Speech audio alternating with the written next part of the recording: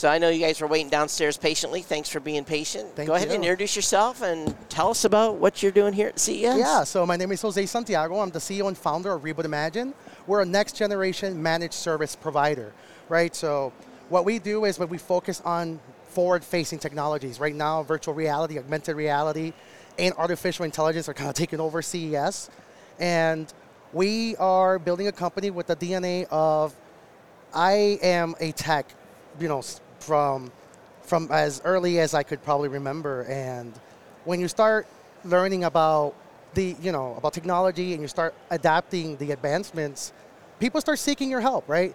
Everybody remembers, and they can probably relate with me if they're in the tech industry, they fix their parents' computers, their friends. That's right. We become nothing but glorified help desk techs. But we started realizing, oh man, virtual reality, augmented reality, how do we help adoption of the next generation? How would we build the medicine with the candy for businesses, enterprises, private industry to embrace these technologies, right? So we started really looking at what is required to adopt and understand these technologies in a very productive way, right? Right now, everybody loves virtual reality and love the metaverse, but if you look at every single booth out here, unfortunately, there's a lot of misappropriation of the word metaverse, AI, virtual reality. So you can tell there's a very big lack of knowledge. So we started building infrastructure, understanding. I come from an IT MSP background, so I worked with a lot of different industries in the tech field, and just pretty much started realizing, okay, this is what's needed. This is the infrastructure that's required. What is the drivers of adoption? Right now, esports, a lot of entertainment technologies, pretty much understanding content creation. We're working with influencers that have a lot of influence in the new age of technology, right? TikTok, YouTube Reels, and that's pretty much what we started focusing on, man. Building as much infrastructure and support mechanisms to help these businesses adopt these technologies. So, I think that misappropriation is a pretty big word, because someone says it's AI. I'm like, hey, what's AI about it? Is it really AI, or have you just programmed some It's algorithms? a pre-allocated word. Yeah, and so, unless you can really look under the hood, you really don't know if they're actually doing something that is, truly adaptive. But so I guess the question then is, when you go in and talk with clients, what is the kind of the conversation you have with a company? The first conversation is, what is your understanding? What has you prepared for the next generation, right? We know AI is coming, virtual reality is coming, spatial computing is almost here, and people immediately, when they think of spatial computing, they immediately think of virtual reality, they think of Minority Report. And my first question to them is, how do you get your inaccessible, visually impaired employees into these spaces? And they're shocked. They don't have a response for that. Right. Spatial computing is using technology to its absolute limit to bring those that don't have the accessibility to get into these spaces, right?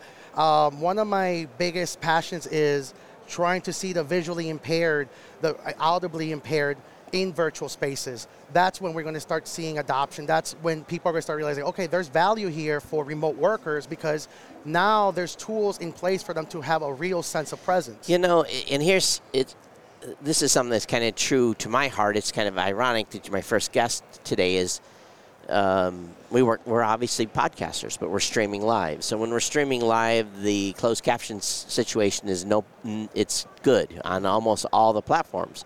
But for many, many years, when we would put up a podcast as a audio medium, there was no closed caption to go along. So one of the things my personal company did last year was put in place to have closed caption within podcasts. So when people was watching on a web player, they could follow along. Now they could always read a transcript. We don't have emotion and that stuff yet. It's kind of raw, but it's a start. And here we've been all these years having helping the visual impaired consume content on the web, and then the audio folks have been left behind. As a matter of fact, I was talking with someone yesterday that has a speech impairment.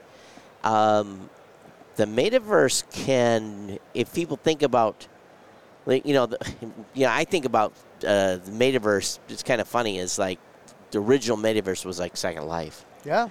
Back in the day. So how, and if that was 15 years ago, whatever it was, the Second Life came out, which it's still online. how do we actually get vision impaired people into that? That's going to be very, very difficult to navigate. And that's the exciting part, right? Because there's so much technology now that's being born, right? Augmented reality, artificial intelligence, right? There's a lot of voids and gaps that are being created. You mentioned speech impairments and the ability for let's think of AutoTune, right? AutoTune is actually a tool that kind of it's filling in the gaps and it's adjusting your voice. There's going to be tools that will be able to facilitate conversations, even for those that have the inability to speak a specific language or have the ability to communicate. That's the value. It's building that conversation, having people understand. Don't you think those would be the first tools where, I know a smattering of Spanish, but don't you think that'll be the first tools where we're both on Bluetooth and I'll speak English, whoever I'm talking to will hear it in Spanish and vice versa? I think, those are the types of things that I think we need as a tech community, stuff that just makes us closer. Yes. And makes us able to work together. So I'm hoping that continues to evolve along with, what they're technically terming the metaverse. I'm a big believer in the metaverse is nothing but the pre-beginnings of us trying to figure out the word to define universal language, right? Because accessibility is nothing for us having the ability to build bridges for us to communicate, understand, and have the empathy in order for us to connect with each other. And that's the value of all of these technologies kind of like getting into a position where they're turning into building blocks. And now we just need to create, what is required for me to communicate with this side and what is required for us to build around it and for us to collaborate. That's what the metaverse is. I love one of my biggest, a lot of people use Second Life as an example of the metaverse, but I'll give you a more fun one, the Macy's Day Parade, right? You're seeing all types of IPs in floats and blimps. You see so much branding and advertising, communication, but you're also interacting with the performers on the streets. You have a sense of presence, but you feel like you're part of something bigger. You know that's being broadcasted all across the world, and that's the value of building the blocks for that. It's the next forum. It's the next library. It's very exciting that we're building that. And I think there is many definitions of metaverse, and it'll probably work its way out within the next 3 to 5 years and figure out where it's going. Most definitely. Well, again, give people information on where they can reach you. Yes. And check you out. Yeah, so my company's called Reboot Imagine. You can definitely Google me as Jose the VR Tech. I kind of carved myself some SEO there, but I'm very active on Twitter, Instagram. I'm part of the F Reality podcast, so I'm very involved in the technology space. I love talking about this. And that's why I decided to build a company, right? A lot of people are in the MSP and the IT services provider industry, but they're kind of focused on technologies that are established. Sure. I'm building a company that kind of sees a snowball that's slowly getting bigger and bigger. CES is proving it. VR is here to stay.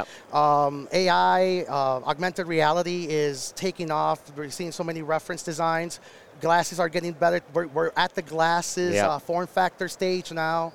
So now it's just building the building blocks to adopt the next generation. So once again, Reboot Imagine, Jose the VR Tech. Thank you much for coming on. Thank you. Have a great show. Thank you as well. Thank you.